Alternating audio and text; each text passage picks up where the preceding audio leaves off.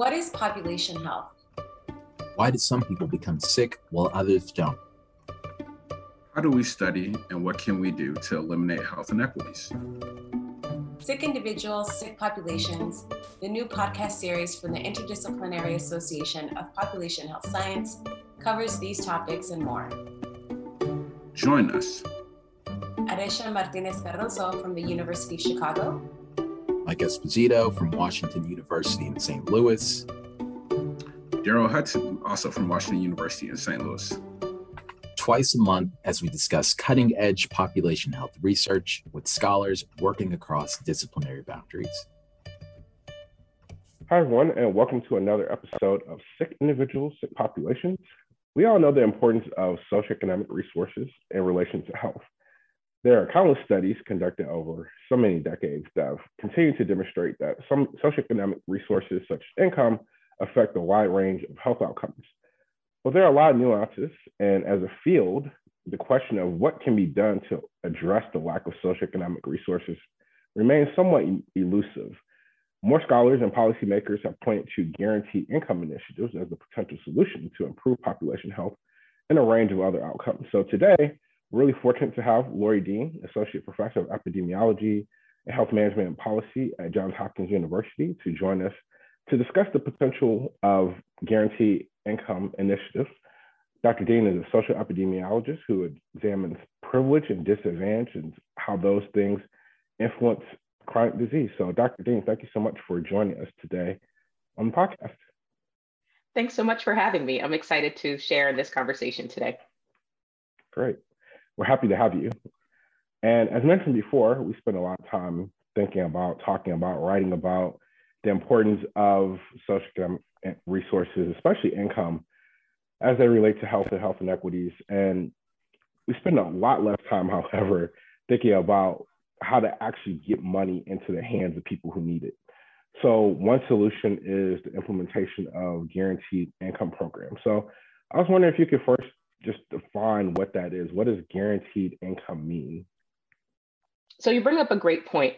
In social epidemiology, especially, we talk a lot about the socioeconomic gradient of health, right? This idea that people's health is better at the higher ends of the socioeconomic spectrum. And guaranteed income is really based on thinking about changing that socioeconomic distribution in a population. So guaranteed income, it's a type of cash transfer program, and it's unique in that you get continuous, so money over time, unconditional, that is no requirements, no work requirements. You don't even necessarily have to file taxes or anything like that in order to get it, and unrestricted cash transfers. And when I say unrestricted, I mean that you can use it for anything. No one's tracking it. It doesn't have to be used just for one purpose or another. And most of the time, those funds are given to individuals or households. There's generally very few eligibility requirements. But one thing that's really important, and an important distinction as we talk about guaranteed income, is that it's not the same as basic income. Basic income is this idea that you're getting this income that actually can support your entire life, or in an amount that can support whatever your basic needs are. Guaranteed income is more of a supplemental amount that's supposed to help move you forward, but it may not necessarily meet all of your basic needs. So what's really neat is now in the US especially, there's been this momentum around guaranteed income particularly. Okay, yeah, so that's really great, right? Like helpful to kind of separate out these two ideas between like a guaranteed income program and universal basic income. I'm clearly not paying attention to the world and always lump those two things together. So to kind of flesh things in a little bit more for kind of readers and help us understand this concept a bit more, can you give us some examples of existing guaranteed income programs? And then also to kind of like, motivate how important they are and how good of an idea they are. Can you tell us a little bit about kind of the evidence on whether they work, kind of like what outcomes they help improve, just to flesh in that idea a little bit more for us? Sure. You might be surprised to think about or to know that guaranteed income programs are actually not new in the United States. So we've actually had them. They've been around for quite a while. So one of the ones that you probably, well, unless you lived there, unless you lived in Alaska, you might not know about. But there's something called the Alaska Dividend Fund, or I think sometimes it's referred to as the Alaska Permanent Fund, which automatically grants each Alaskan resident a share of the Alaska's gas and oil revenues through a particular fund. So everyone in Alaska can register essentially for this additional money that's proceeds from the oil revenue. And this was actually after, I think this started in the 60s. It was in response to a drop in oil-driven wealth in Alaska. And so it's been going for nearly 40 years. I think it was first proposed in the 60s or 70s and then started in the 80s. So we've had these programs in the US for a while. They're not exactly new, but I feel like they're taking on a new resurgence because now they're being thought of as a potential remedy to persistent income inequality and other challenges that we see continuing and even increasing in the US. What's really neat is most recently, you might have heard about the SEED program. So the SEED program, SEED is actually an acronym for Stockton Economic Empowerment Demonstration Program. Stockton is because it's in Stockton, California. And that one's really neat because it's a combination of academics, so two academics and the mayor of Stockton, Mayor Michael Tubbs, and then the academics are Amy Castro Baker and Stacia West, who work together to develop a randomized controlled trial. Yes, you heard it. People do randomized controlled trials outside of health and medicine to implement the SEED program. And the SEED program essentially gives 125 residents, randomly selected low-income residents of Stockton, about $500 a month for 24 months. So that program, and then there's a control group because it's a randomized control trial who doesn't get that money, and then they track the outcomes over time. That program is a little more than a year in. They just released their 1-year report. So we're still trying to understand and learn more about what the actual outcomes of that, but they've definitely seen that there were, definitely people were doing better economically. They were doing better in terms of, I believe, childcare, and then they saw less stress and greater and better emotional health. There's another, but this is all part of a movement that's happening all across the nation right now. That SEED program might have been so aptly named, the first in a series of guaranteed income pilots that are all happening under Mayors for a Guaranteed Income. Mayors for a Guaranteed Income is this initiative where mayors all across the country are building their own pilots. And in fact, where I am in Baltimore, we have a guaranteed income pilot, and I'm part of the steering committee there to help us think about the links between that and health. Wow, that's really cool.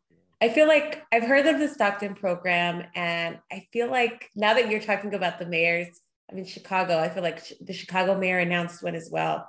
So I feel like the train's coming. What about international examples? Like, I think a lot of, I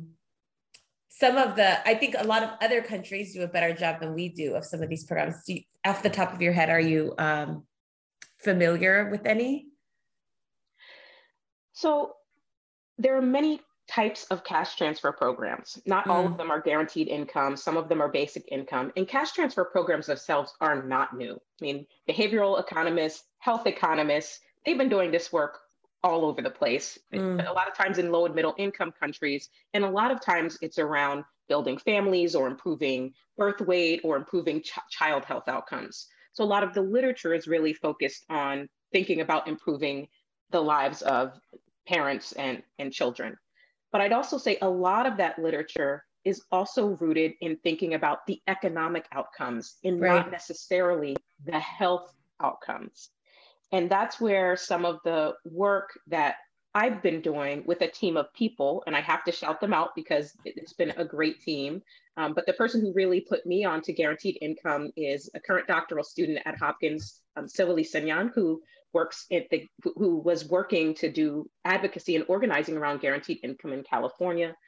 Holly Nishimura is another doctoral student and who has worked in cash transfer programs in some of the other countries as we talk about this international focus. And then Dr. Marique Moen at the University of Maryland. So we currently have a program where we are trying to look into the literature and understand from the perspective of guaranteed income, what might be the particular health outcomes. Because traditionally, health folks have really not been in the space of guaranteed income. And you can see that even in some of the evaluation work that's being done in the guaranteed income pilots, that there hasn't been a lot of concrete or objective health data. So the project that we are looking at is doing some in-depth interviews with people who have been in cash transfer programs in the past, as well as community stakeholders who are partners and nonprofits who might have distributed funds for cash transfer programs, like the COVID relief programs. Was another type of cash transfer program. And then also looking into the literature to see how this might impact health. And we think that it might impact health in, psychosocially, in terms of physical health. For example, it might enable people to purchase more nutritious foods or access to healthcare. People can now afford to buy glasses and dental care and those sorts of things that are usually outside of their traditional health insurance coverage. But then also those other social determinants of health, which are important to me as a social epidemiologist. So just being able to have stable household and something stable that you can count on to know where your money is coming from each month. No, that's really cool. I think it sounds like you've got some additional IPHS members on your team. If they're not already, please feel free to join the party. Great plug. And then free plug. And then I think the other thing that was really interesting, there was a bunch of things that you mentioned that were really interesting, but I think one of the takeaway messages for me is that these programs are not necessarily new. And it's interesting because not to get into politics, but we talk about politics a lot on the podcast, but a lot of these initiatives are oftentimes labeled as like socialist or, distributive and taken from the haves and given to the have-nots. But it sounds like, especially in spaces like Alaska even, which you would not think about in terms of like progressive policy, these initiatives have been around for a long time. And I would just to put a pin on some of these distinctions too, there's others that I've heard of, and excuse my own ignorance of these spaces. So I've heard of things like earned income tax credit, child development accounts, individual development accounts, baby bonds. Are all those like other types of cash transfers in the same way that you're describing as guaranteed income, or are those more like what are those? So that's a great question. Many of those are types of cash transfer programs, but they're not necessarily guaranteed income programs. So I think the earned income tax credit is a great example. It's earned income, which means that it's conditional upon having income. Guaranteed income programs are unconditional. So you don't have to have an income. You don't necessarily have to file taxes. I think that's really what makes it distinct from some of these other programs that are attempting these, like you called, redistributive programs, that guaranteed income is not conditional on working or other things that these other programs are. Yeah, that's an important distinction. Yeah. As people, especially as we like think about the policy levers. I remember reading something about like conditional programs end up costing us more money because of the bureaucracy and the administration that it takes to review people's pay stubs and like where they're living and all the income and who lives in your house.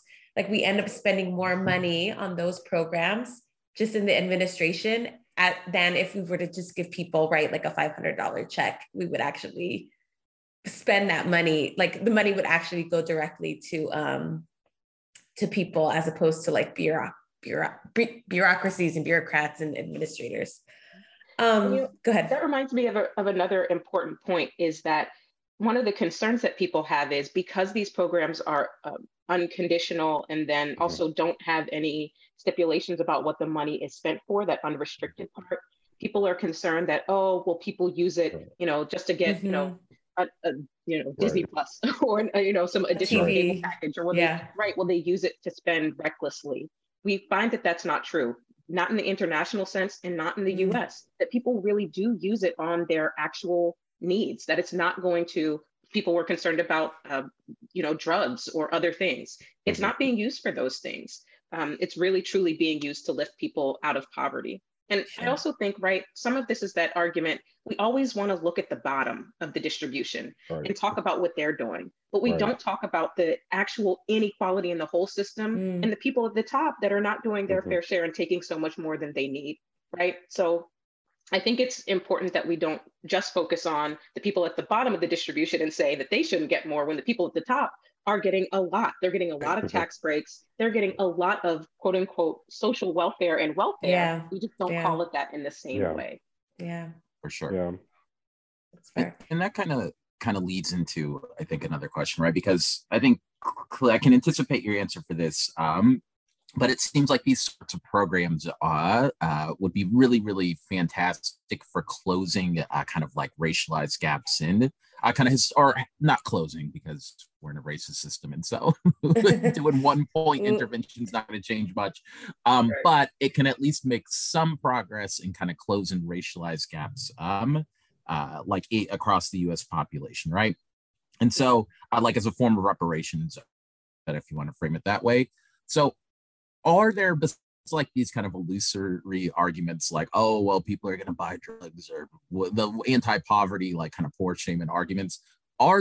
Is there any reason that this might not work or might not succeed to kind of like close these racialized gaps? It's like legitimate and not like out of the fear of poverty or something. Or is it just kind of universally like this will kind of like close gaps? This is like a completely beneficial kind of intervention? So I would actually say not quite. I actually don't think that this can be framed in the same space of thinking about reparations for a number of reasons. And this is my personal opinion. Like, people might differ on this.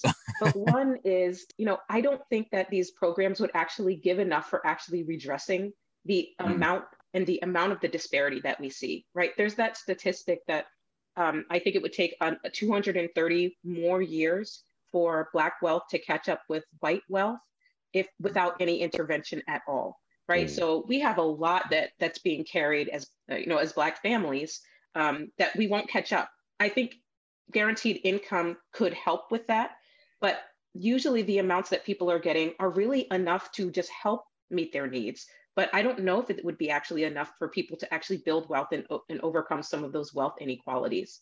And also remember, this isn't necessarily a program that's exclusive to Black families or marginalized groups. It's for low-income families, and Black families are disproportionately in poverty and low income. So it might help from that end. And I do think it is a way to dismantle some of the economic repercussions of structural racism. But I actually think the reparations conversation is separate from that, and there needs to be a whole lot of other things happening. For sure. I think someone earlier mentioned baby bonds, so like Derek Hamilton's work in baby bonds, right? I think things like that might be a better way to think about overcoming, or a better way to think about reparations than something like guaranteed income. Got it. Yeah. I think building on that, we're in population health, and so we're really interested in seeing how initiatives like this could potentially close health gaps as well. And obviously, like I said before at the beginning, there's a long-standing association between socioeconomic resources like income and various health outcomes. But I was wondering if there's any evidence that exists that shows that these guaranteed income programs actually do improve health or somehow reduce health inequities. If there is that evidence, it's very scant, and we have not seen that in our literature review quite yet. A couple of reasons behind that is because guaranteed income is often lumped in with other types of cash transfer programs. So the unique impacts of a guaranteed income type of cash transfer program have not been disentangled from some of the other types of programs. That's actually part of the project that I mentioned earlier that we are trying to do, is just look at things that meet the definition of guaranteed income and health outcomes. And I have another project where we are trying to understand what might be the potential impacts on health equity. Most of the pilots and most of the work that has been done, again, has focused on lifting people up economically, right, which is a step in the right direction to health disparities. And we can even look at, for example, the data in SEED to see the types of things that people spend money on. But I don't think the explicit looking at whether or not this helps close disparities really has been seen. And right, and you also have to think about a disparity is something that's referential, right? So is it that everyone in this program improves their health, in which case we might not be actually closing the disparity, or is it that certain groups of people are doing better in health, right? And that's helping to close the disparity. That remains to be seen, but that's the work that we're trying to do and understand more. And honestly, this is a policy initiative that's moving very quickly across the United States. We might not know that before these things start being taken away or scaled up. But I think it's important from a health perspective for us to understand the many tools that might be available to improve people's health. And I have heard that some hospitals, for example, are doing their own mini pilots. For example, I believe there's one that's looking at cancer patients and trying to do a guaranteed income around cancer patients for a particular hospital. So these might be tools that we can use on all different scales to impact health and health equity. Oh, really interesting. So lots to sort of pay attention to in the years to come. I know definitely with the election, people were talking about guaranteed basic income. So I think there's probably a lot to keep our eye on. We also wanted to probe sort of a different area. We're talking a lot about income today, but you've also looked at other socioeconomic resources in your research that also might be linked to some of these economic inequalities, especially credit scores. Could you talk a little bit about some of the work that you've done in relation to credit and health? We're really interested. Are you sure you want to go down this path? I mean, I think we could end up doing an entirely separate podcast. Give us the teaser. I get so excited about this. Give us the teaser. We got you. We want to hear it. Yeah.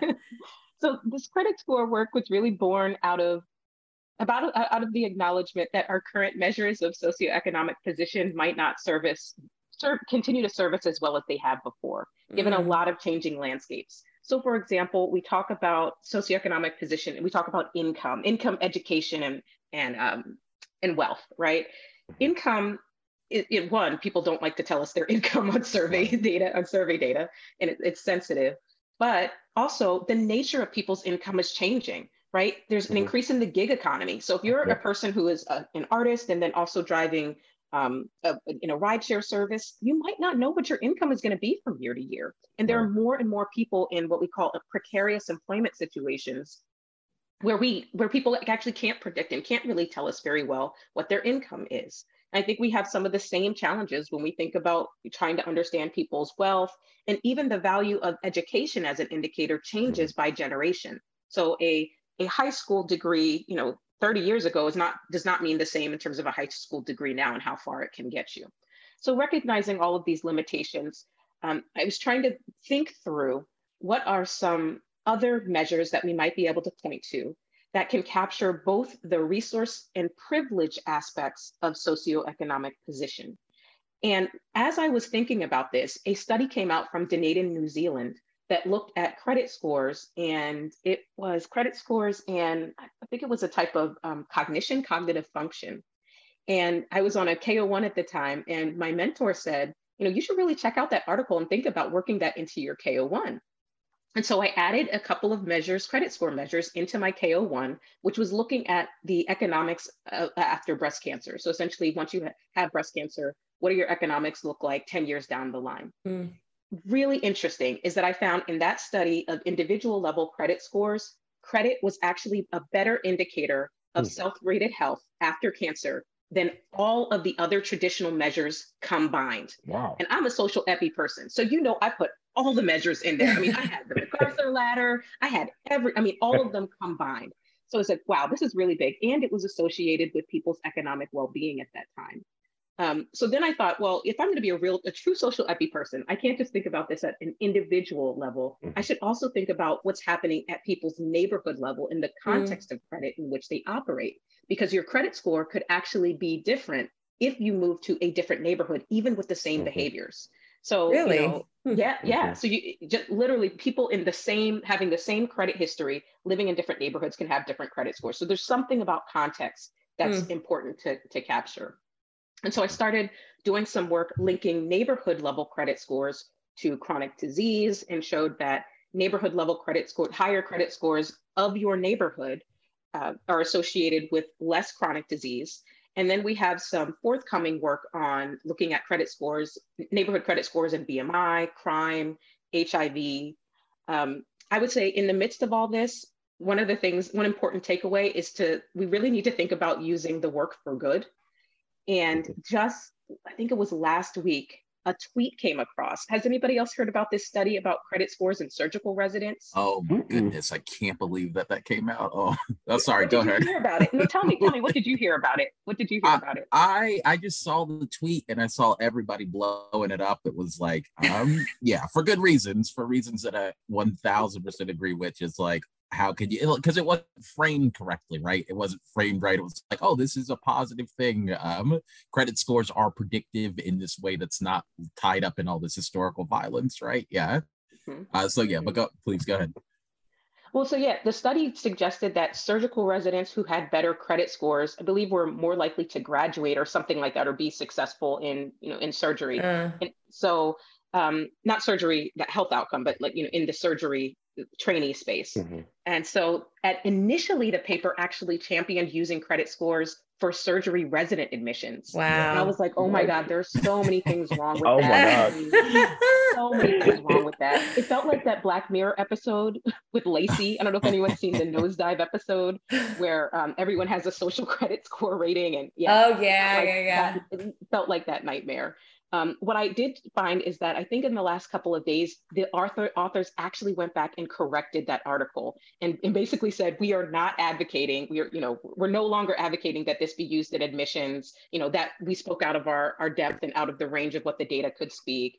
So they did recant at least, but right, we need to use this work for good. And we need to use this to understand and uplift people, not use this as a way to socially stratify who's deserving of certain resources or others.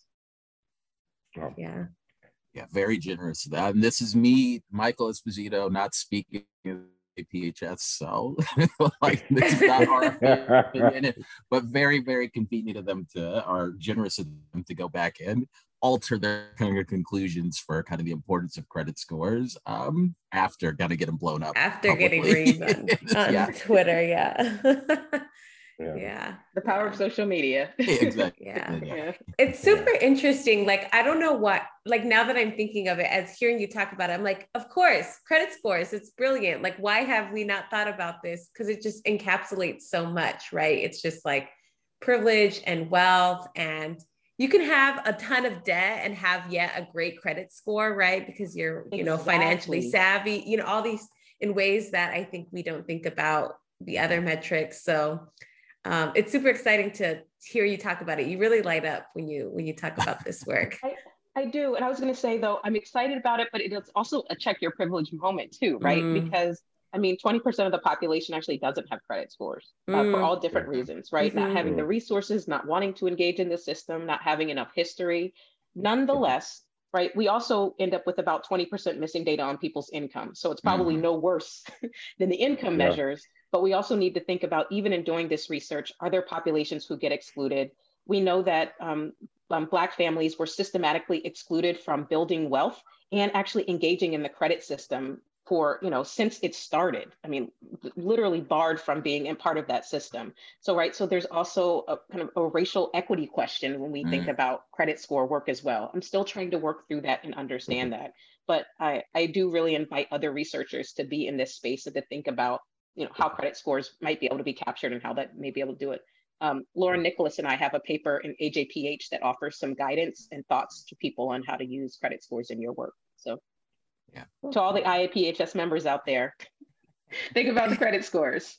That is brilliant. This is really awesome and just kind of eye-opening, right? Like, we're in such a weird kind of financial landscape where, financial instruments are like, there's so many kind of like abstracted, really complicated ones, right? That are kind of like clearly causing it, latching on to historical racial violence and causing a bunch of harm.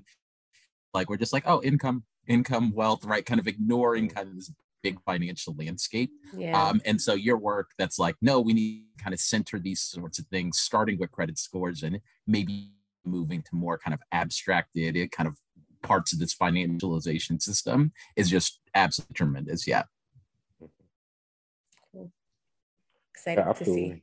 Yeah, absolutely. As I remember meeting Lori a couple of years ago at APHA, when we could meet at meetings in person. And we talked about this credit score work, and I thought it was absolutely brilliant. I never thought about this, and being in the same space, you know, and knowing all the limitations of our traditional socioeconomic measures like income. People don't report it. Education doesn't mean the same thing. And, you know, there's quality differences across different types of schools and universities, et cetera. So there's so many limitations, and wealth is just impossible to measure accurately. And so the credit score work is really fascinating to me. And like you said, we'll try to plug that paper and AJPH to give a guide as to what you can use those scores for. They're really, really rich and thoughtful, brilliant way to think about a different measure that most of us are impacted by. We think about on our personal levels, but we never think about in terms of like a research perspective. For sure. Thanks for letting me nerd out about it. No, absolutely. That's what we do on this podcast, is nerd out for our listeners here, nerding out with us. But thinking of, we know you have many other things to actually nerd out on in the course of the day. So really appreciate you for joining us today and sharing your work and your enthusiasm and your contributions to the field. And we're really grateful to our listeners, as usual, for joining us today. And we'll hopefully see you another time at Sick Individuals, Sick Populations.